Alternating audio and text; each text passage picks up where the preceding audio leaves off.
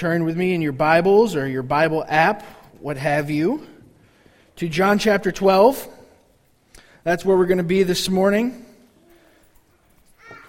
as we pick up in our study here, the Gospel according to John, the invisible made visible. John chapter 12. If you don't have a Bible, we do have some in the back next to the sound booth. Grab one. If you don't actually have one, please keep it, read it. The Bible is God's gift to us, His Word, and that's our gift to you, that we can give it to you. So John chapter 12, we're going to be in verses 1 through 19, but right now I'm going to read 1 through 11, and we'll go through 19 as we study the text. So John says, 6 days before the Passover, Jesus therefore came to Bethany, where Lazarus was, whom Jesus had raised from the dead. So they gave a dinner for him there. Martha served, and Lazarus was one of those reclining with him at the table. And Mary therefore took a pound of expensive ointment made from pure nard and anointed the feet of Jesus and wiped his feet with her hair. The house was filled with the fragrance of the perfume. But Judas Iscariot, one of his disciples, he who was about to betray him, said, "Why was this ointment not sold for 300 denarii and given to the poor?" He said this not because he cared about the poor, but because he was a thief, and having charge of the money bag, he used to help himself to what was put into it. And Jesus said, "Leave her alone, so that she may keep it for the day of my burial. For the poor you will always have with you, but you do not always have me." When the large crowd of Jews learned that Jesus was there in Bethany, they came not only on account of him, but also to see Lazarus, whom he had raised from the dead. So the chief priests made plans to put Lazarus to death as well, because on account of him, many of the Jews were going away and believing in Jesus. May the Lord add a blessing to the reading of His Word. All the kids can go head out to Children's Church, have some fun back there. If anyone hasn't been checked in, if any parents haven't checked a kid in, there is a tablet on the left-hand side as you go out the door. If you could do that, that's helpful to us. That way we can know who's there and keep things safe, and it helps with attendance as well. So, a rabbi and a priest get into a car accident, and it's a bad one. Both cars are totally demolished. But amazingly, neither one of the guys is hurt. And after they crawl out of their cars, the rabbi sees the priest's collar and he says, "So you're a priest?" "Well, I'm a rabbi." And just look at our cars. There's nothing left.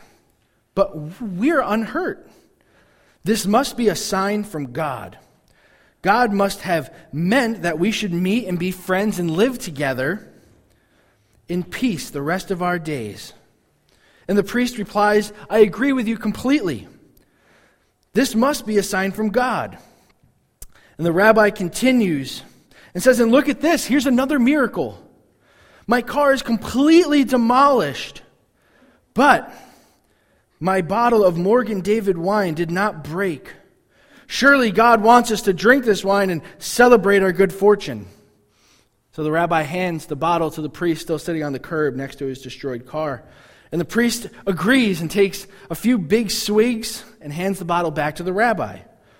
The rabbi takes the bottle, puts the cork back in it, and hands it back to the priest. The priest asks, "Are you not going to have any?" And he says, "No, I think I'm going to wait for the police."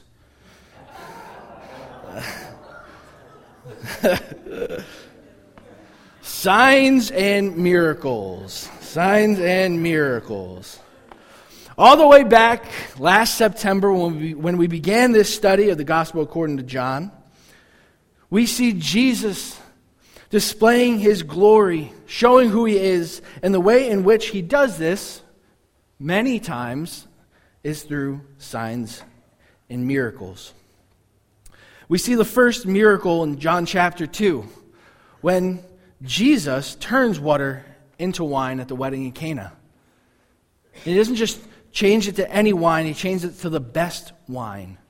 And it says that His disciples saw this miracle, and they believed in him.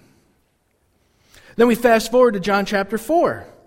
And this official, he comes and he finds Jesus and he asks him, really he begs him, heal my son, he's ill. He almost demands it of Jesus. And Jesus says to him, unless you see the signs and wonders, you will not believe. Jesus sends the man on his way, tells him, your son would live. And when the official sees that it's true, he believes in Jesus. Jesus shows his glory. The official believes in him. John chapter 5. John tells us of a man who was invalid for 38 years. 38 years. He had been lying next to this pool of Bethesda, just longing for someone to help him get into the pool so that he may be healed by its waters. But Jesus speaks to him. He tells him, get up, take your bed, and walk. And the man is healed. John 6, we see another miracle. A crowd starting to form around Jesus. Thousands of people flocking because they see his signs and his miracles. But dinner time approaches. And there's thousands of people. They need to be fed. And they have 5 loaves and 2 fish. No small task for Jesus. He just does it. Or no big task, I should say. He feeds them with the 5 loaves and 2 fish. And there's leftovers. Thousands upon thousands he feeds. And shows his power in that way. In that same chapter, the disciples are making their way across the sea. They're on their way to Capernaum. They don't know where Jesus is. They don't know what's going on. Until they get about 3 to 4 miles out and they look and they see Jesus on the rough seas walking on the water. Incredible. Jesus shows his glory to his disciples in that moment, giving them another glimpse of how amazing he is. Then we have a little bit of a hold on the miracles for a couple chapters. We see Jesus teaching about who he is, proclaiming his authority. And then we hit John chapter 9, where Jesus comes across this blind man. It says he's been blind from birth. No, he's never seen like we see. And Jesus is with him, and the disciples are there too. And the disciples ask, why is this guy blind? Was it he who sinned? Was it his parents who sinned? And Jesus tells them, it was not this man who sinned or his parents, but that the works of God may be displayed in him. And just before this, Jesus was in the temple, if you remember. It was the illumination ceremony. Jesus was proclaiming in the midst of that ceremony with all the lights and torches that he was the light of the world. And then he spits on the ground. He makes this salve. He puts it on the mud on the blind man's eyes, and he gives him sight so that he may see. He brings light to darkness. And last week, we finished up our study of chapter 11, where we see the miracle of Lazarus coming alive from the dead. Mary and Martha came to Jesus. They were saying, our brother's ill. Can you please heal him? And instead of just healing Lazarus right then and there like he did with the official's son, Jesus delays 2 days. And he waits. And Lazarus dies. And everyone is distraught over it. Jesus tells Martha that he is the resurrection and the life.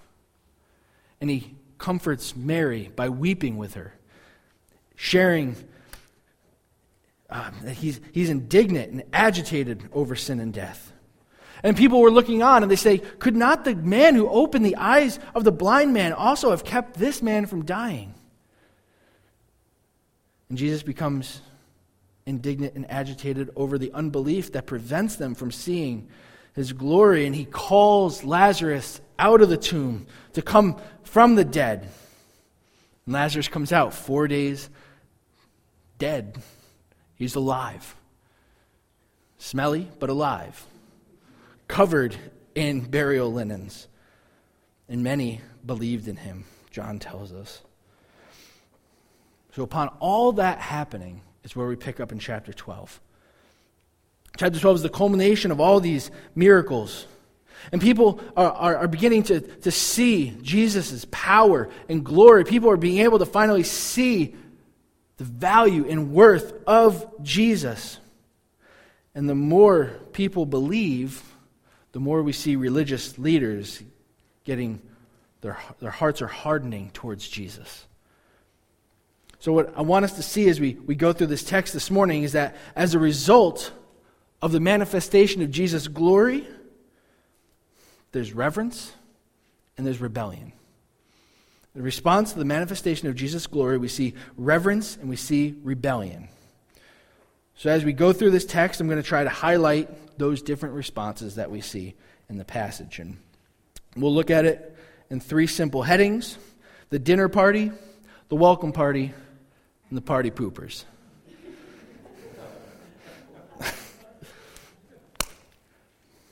But first we start with the dinner party. Picking it up here at verse 1. It's 6 days before the Passover. Jesus returns to Bethany. If you remember chapter 11, he knew that there was a warrant out for him. The religious leaders wanted him dead, so he leaves. But the Passover is at hand. He comes back. He's in Bethany. Most likely came in Friday. And on this, they have this dinner on that Saturday. Some of the other gospel accounts, just to give some setting and context, some of the other gospel accounts take this story, and if you read it, they place it in like the middle of the week of that Passion Week, on like Monday or Tuesday, like Mark and Matthew. But throughout our study of John, one thing that's been evident is that John is concerned with chronology, with putting these things in order. So where I think this story actually happened, because the other Gospels, they very thematic. They're following a theme in their story. They're telling these narratives in a purposeful place for what they're communicating. I think where John puts it is where it happened. That's where I lean. 6 days before the Passover. Not that that's incredibly important.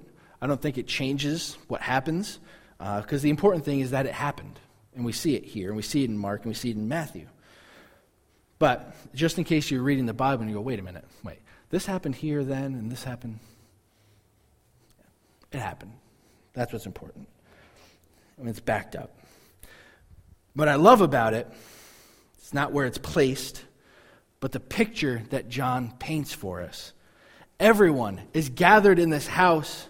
They're reclined around the table. They're sharing a meal. You got Jesus. You got Lazarus. He's not dead. That's good. It was like they're having this great big Thanksgiving meal together. And as you heard when we read through the passage, it's complete with like the Thanksgiving bickering that happens at the table, thanks to Judas. But they're there having this dinner because Jesus had restored Lazarus' life. He'd brought him back. I mean, how do you repay someone for raising a family member from the dead? I bet that's not a question any of us have really thought about. Like, how am I going to thank someone in that situation? I haven't. But food's always a good choice. Can't go wrong with dinner. So they have a feast as a way to say thank you. As a way to show Jesus how grateful they are. They give him this feast. This is what we say really the first act of reverence that we see, is this meal in general. They're grateful for what Jesus did because the pain and the sorrow that they felt when Lazarus was dead can now be overshadowed by the joy in having him back and the joy of having Jesus there with them. So one way to give back to the one who gave them their brother is to have a meal. And another thing that we notice, and it would be really easy to read over it, is in verse 2. It says, Martha served. It'd be really easy to just, like, Martha served, yeah, but Lazarus was there, and then we get to Mary. But I don't want us to miss what Martha's doing. Because what Martha's doing is using the gifts that God has given her. She's a servant at heart. She likes to serve. We see that in the other stories with Martha and Mary. And she's doing this as a way to worship Jesus. She's serving him. She's waiting on him.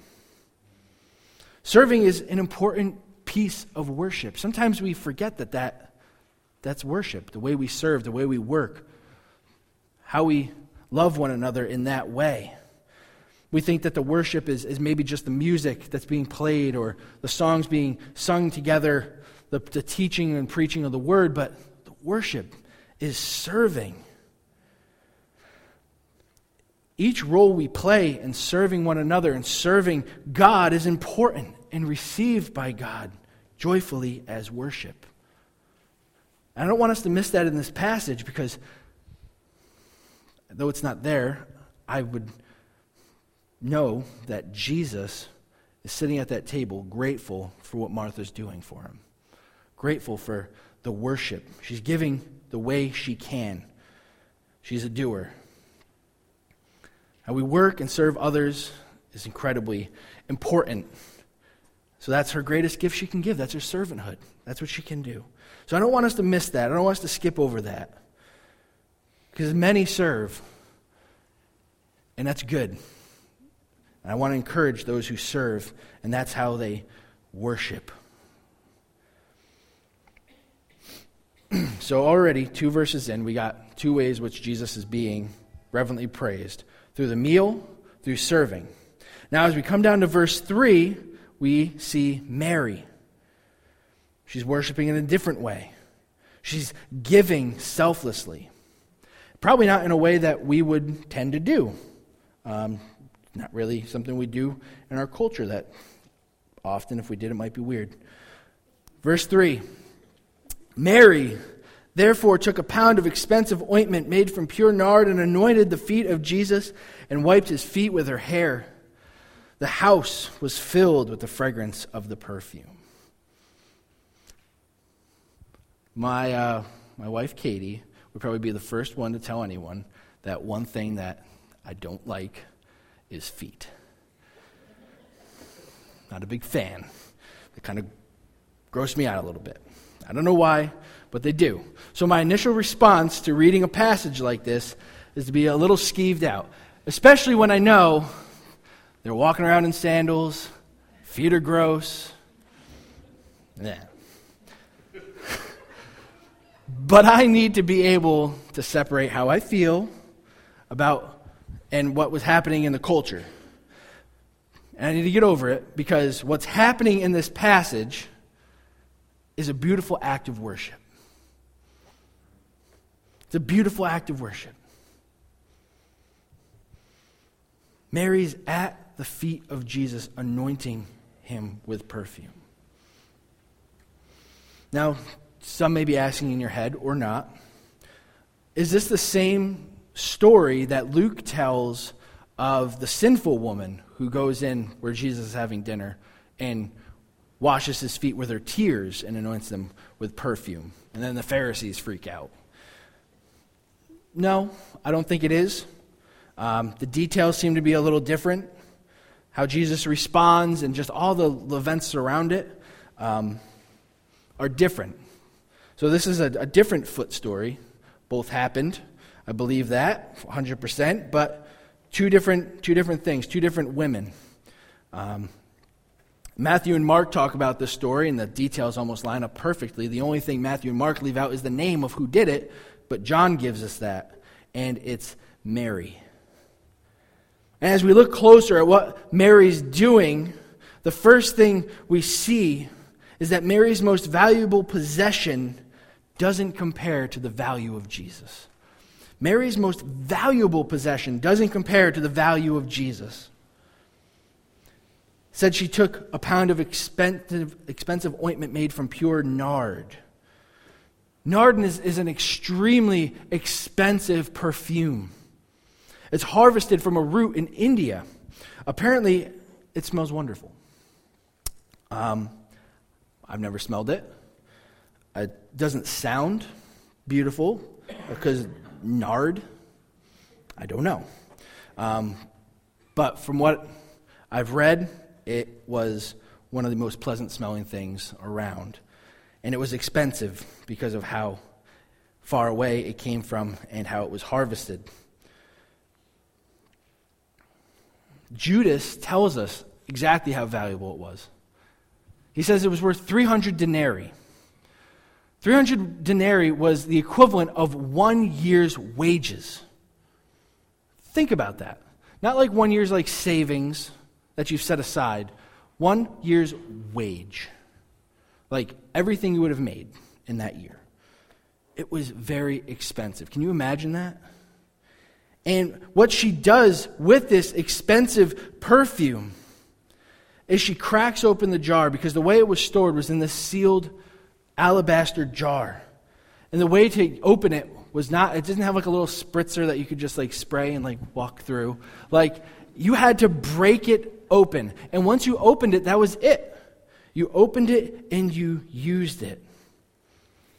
So she takes this jar, which could have been handed down as a valuable piece to hold on to from generation to generation, and she breaks it open for Jesus.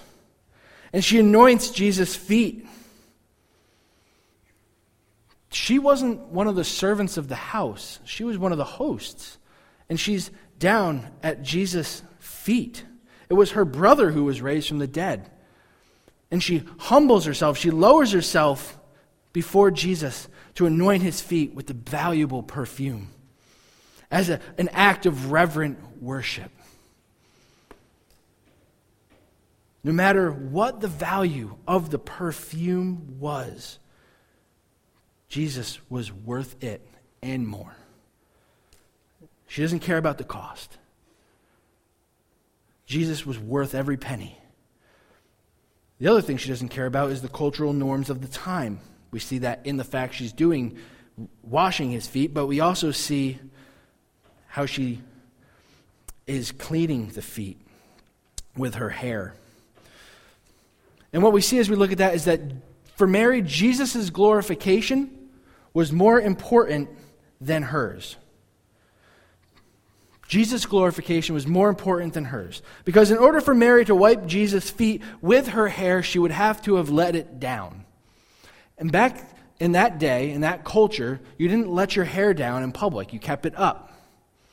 To let it down was something that a wife might do in the presence of her husband, or if you did leave it down, you'd be looked down upon as someone that had loose morals, had some negative connotations.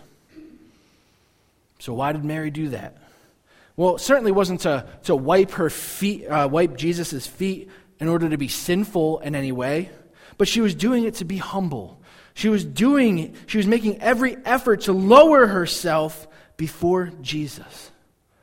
She let her hair down, showing that she's making herself vulnerable. She's at his feet, showing her position of lowliness before the Son of God. She's humbling herself. She's cleaning it with her hair because she knows the worth of Jesus. She knows his glory. He's more valuable and more glorious than she could ever imagine. And what I like in this passage is that says as she's doing that, the whole house became full of the fragrance of the perfume.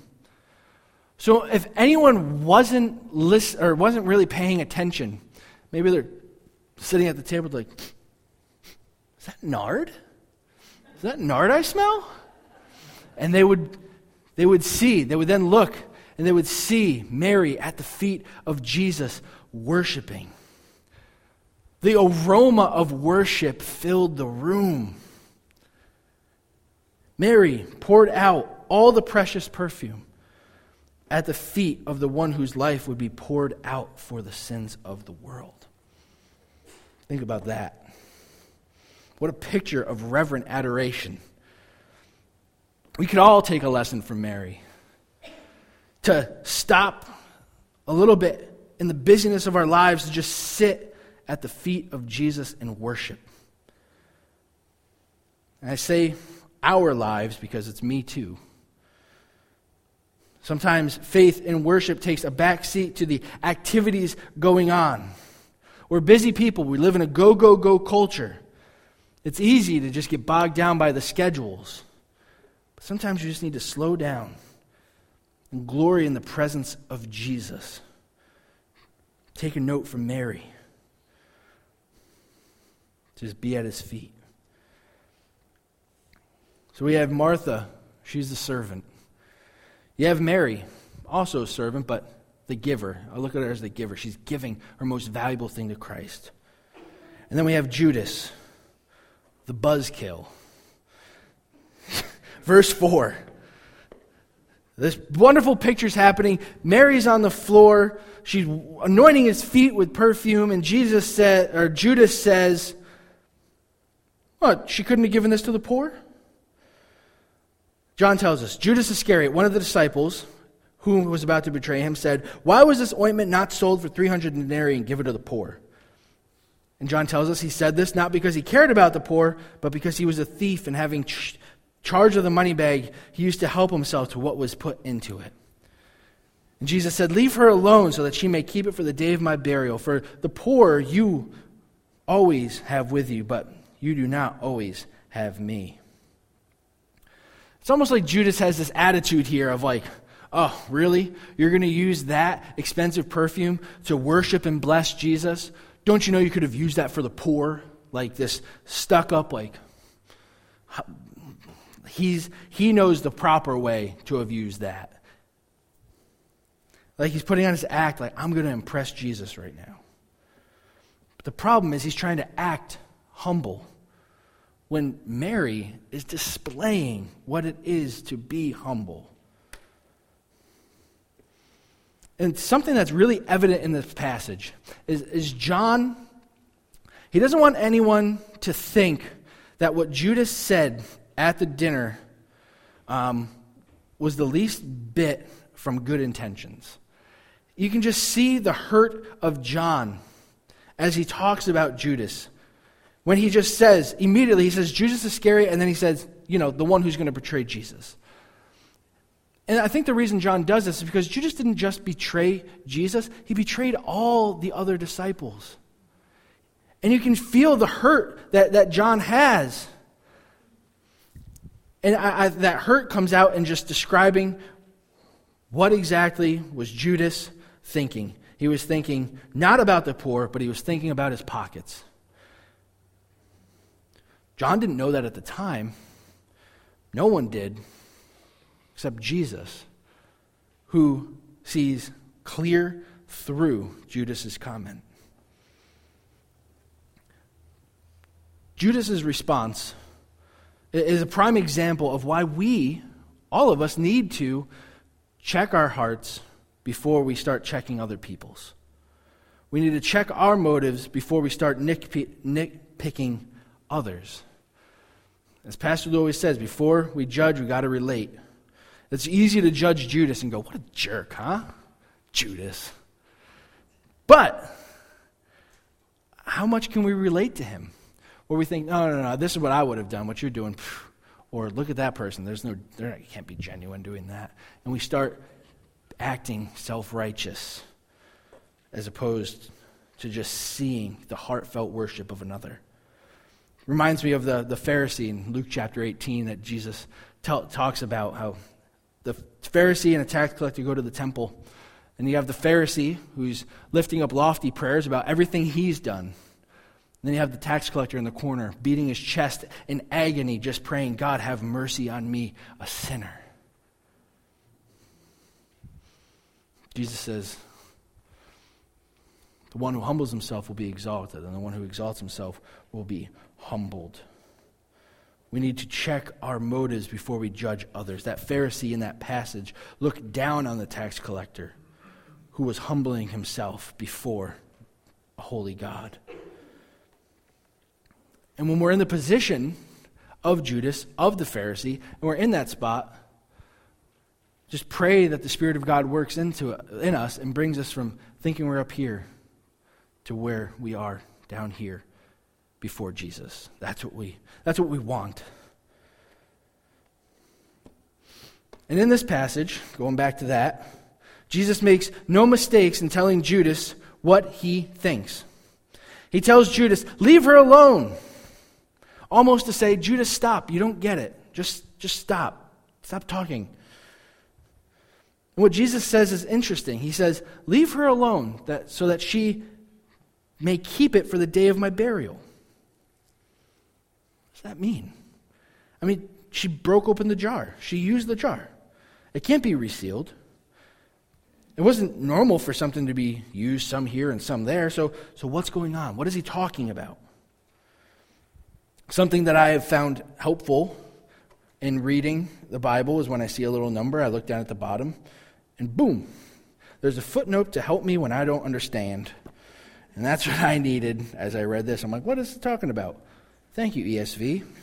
On the footnote in your Bible, if you have an ESV or maybe another Bible, it says that this could also be translated. Jesus said, leave her alone. She intended to keep it for the day of my burial. And then other translations, as I checked those out, because I'm like, what is going on? The NIV translates it, leave her alone. It was intended that she should save this perfume for the day of my burial. Same thing. New King James says, leave her alone. She has kept this for the day of my burial.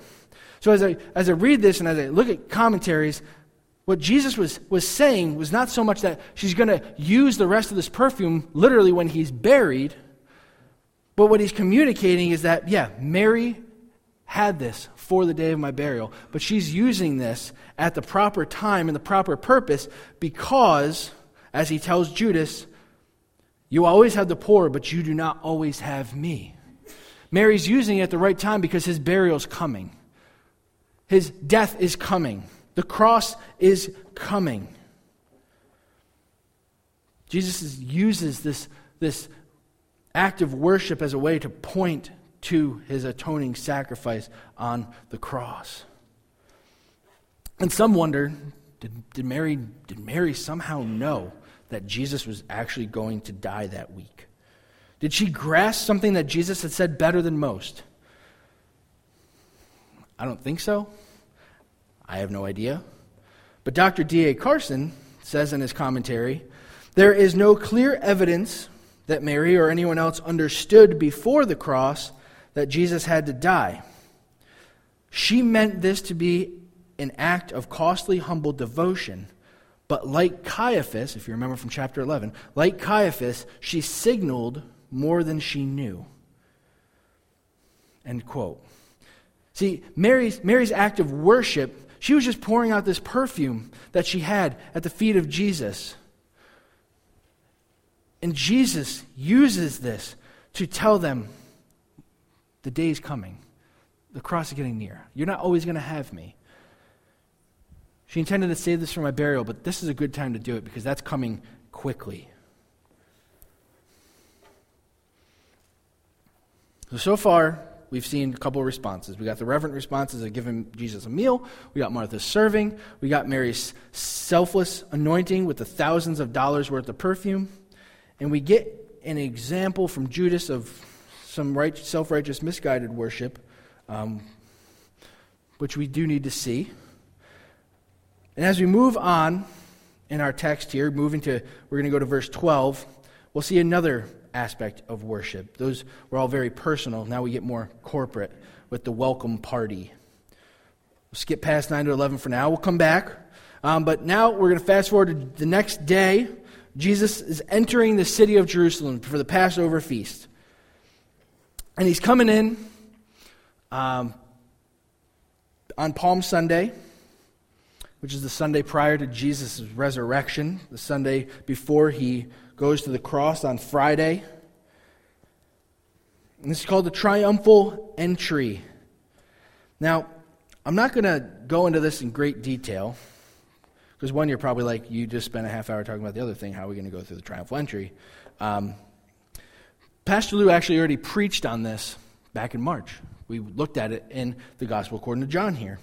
So I'm just going to hit one little aspect of it, but if you missed that and you want to know what's going on here in verses 12 to 15, you can go to our website, kingschapel.net. The sermon's called The Triumphal Entry. You can check it out there. or I think we have some CDs from that sermon in the back that you can take and listen to as well, so you can get the full scoop on what's going on in this part of the passage.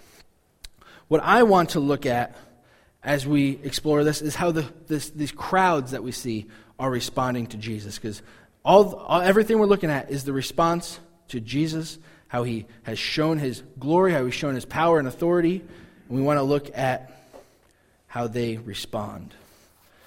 So verse 12, the next day the large crowd had come to the feast and heard that Jesus was coming to Jerusalem. So they took branches of palm trees, went out to meet him, crying out, Hosanna! Blessed is he who comes in the name of the Lord, even the King of Israel. This crowd of people gets word that Jesus is coming, the one who raised the dead, who raised Lazarus from the dead. And they want to see him. They want to meet him. They know he's powerful. So they go out, they gather these palm branches, and they line the streets, and when he comes in riding on the donkey, they're shouting, Hosanna, which is a worshipful cry of salvation. Blessed is he who comes in the name of the Lord, even the King of Israel. See, they had heard how Jesus performed these miracles. They knew that he had raised Lazarus from the dead. And they hear he's coming, so what do? They get together. They welcome him into Jerusalem. They respond to his manifested glory in adoration and praise. They're crying out corporately, Hosanna. They're crying for salvation. They're declaring him as king together. Do they understand exactly what they're saying? I think they have one idea of what they're looking for. The military king who would come and overthrow the Roman Empire and raise up Israel. So they were right. He is the king, and he's the one who has the power to save them.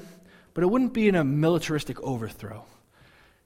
It'd be humbly giving his life for his people, giving his life for his children. That's why he rides in on a donkey, not a war horse. He's humble. But they're crying out this salvation. And I think just like Caiaphas, just like Mary's anointing, as they're crying this out, they're saying one thing, but they're communicating so much truth. He was the king who would come to save. And they're corporately declaring this in the streets. Verse 16 to 18, John gives us this narrator's aside. He does remind us that no one, not even the disciples, really knew what all this meant until after the resurrection. No one knew exactly what was going on until all the dots connect when Jesus rose from the dead. But even without the full picture, verse 17 tells us people were bearing witness about Jesus. People were flocking to meet the one who could do amazing things. Verse 18, they just had heard what he was doing. They're like, we want to see him. People were bearing witness in the streets in Jerusalem, all over, and it was making the Pharisees angry. And before we get into our last point, this gathering of people in Jerusalem to usher in Jesus, to say Hosanna, to praise him, reminds me of why we gather here together week after week. We come together to recognize our need for the gospel, to recognize our need for salvation, to praise and give adoration to the one who saves. The difference is we're not just hoping that maybe it happens. We know it did. We have the gospel, we have the word of God, and we come to celebrate that sin has been conquered, death has been defeated by Christ on the cross and his resurrection from the grave. He is the King. He has risen. He is reigning. And we come together to worship. We have hope because of the greatest sign and miracle that Jesus gives in his dying on the cross and raising from the dead. And because of that, we gather and we shout his praises. We sing Hosanna. We give worship. Because the gospel calls us to respond. Now, up until this point, we've seen good responses, positive responses. Serving, sacrificially giving, corporate praising. But the other side of the coin is this rebellious response. So we're going to backtrack to verses 9 to 11 and look at the party poopers. Verse 9. When the large crowd of Jews learned that Jesus was there at Bethany, they came not only on account of him, but also to see Lazarus, whom he had raised from the dead. So the chief priests made plans to put Lazarus to death as well, because on account of him, many of the Jews were going away, believing in Jesus. Unfortunately, not every response when Jesus displays who he is positive and nice. Some responses are downright rebellious to the work of God. That's what we see here. All these people, they're coming to see Jesus. They're coming to see Lazarus. I mean, Lazarus was dead, and now he's not. That's a big deal. And they're coming, they're flocking to see him. And the chief priests are like, this is a problem. And the more people that came, the more people believed. And for them, that was the opposite of what they wanted. Last week, we saw the plot to kill Jesus. We got to get rid of him. If we get rid of him, we'll save our nation. But now, people were not only coming just to see Jesus, they were coming to see Lazarus. And as they saw Lazarus, as they encountered him, they were being pointed to Christ. That's what it says, verse 11, because on account of him, many of Jews were going away and believing in Jesus. So now Jesus is pointing to Jesus. Lazarus is pointing to Jesus.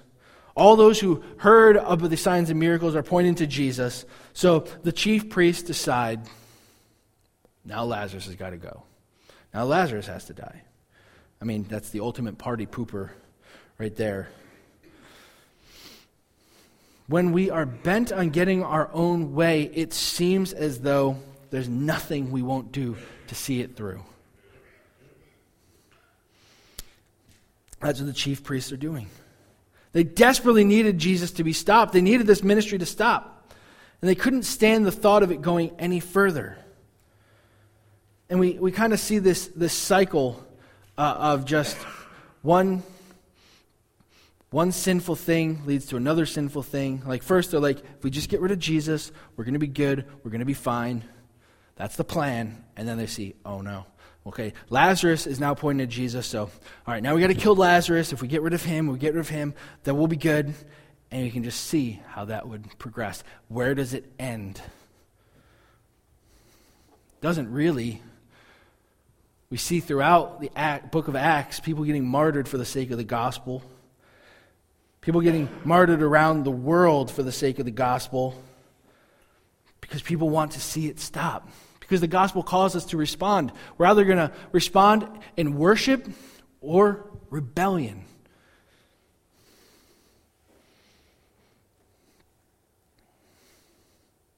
Martha, Mary, good examples of reverent worship. The chief priests, they rebel. They're seeking a solution, and they're choosing sin over Savior. And just like Judas, we got to relate. Now we're not talking murder, but we know what it is to sin and to fall into the destructive path of sin, lead to another sin, lead to another sin, and we run. We don't want to face God. We don't want to see the truth of what we're doing. We don't want to see the goodness of God. We want to seek our own agenda. We want to neglect those things of God. Day by day. And that's why we need to come before Christ and confess and repent, even when we don't want to. Because that repentance, that the option to even do that is a gift.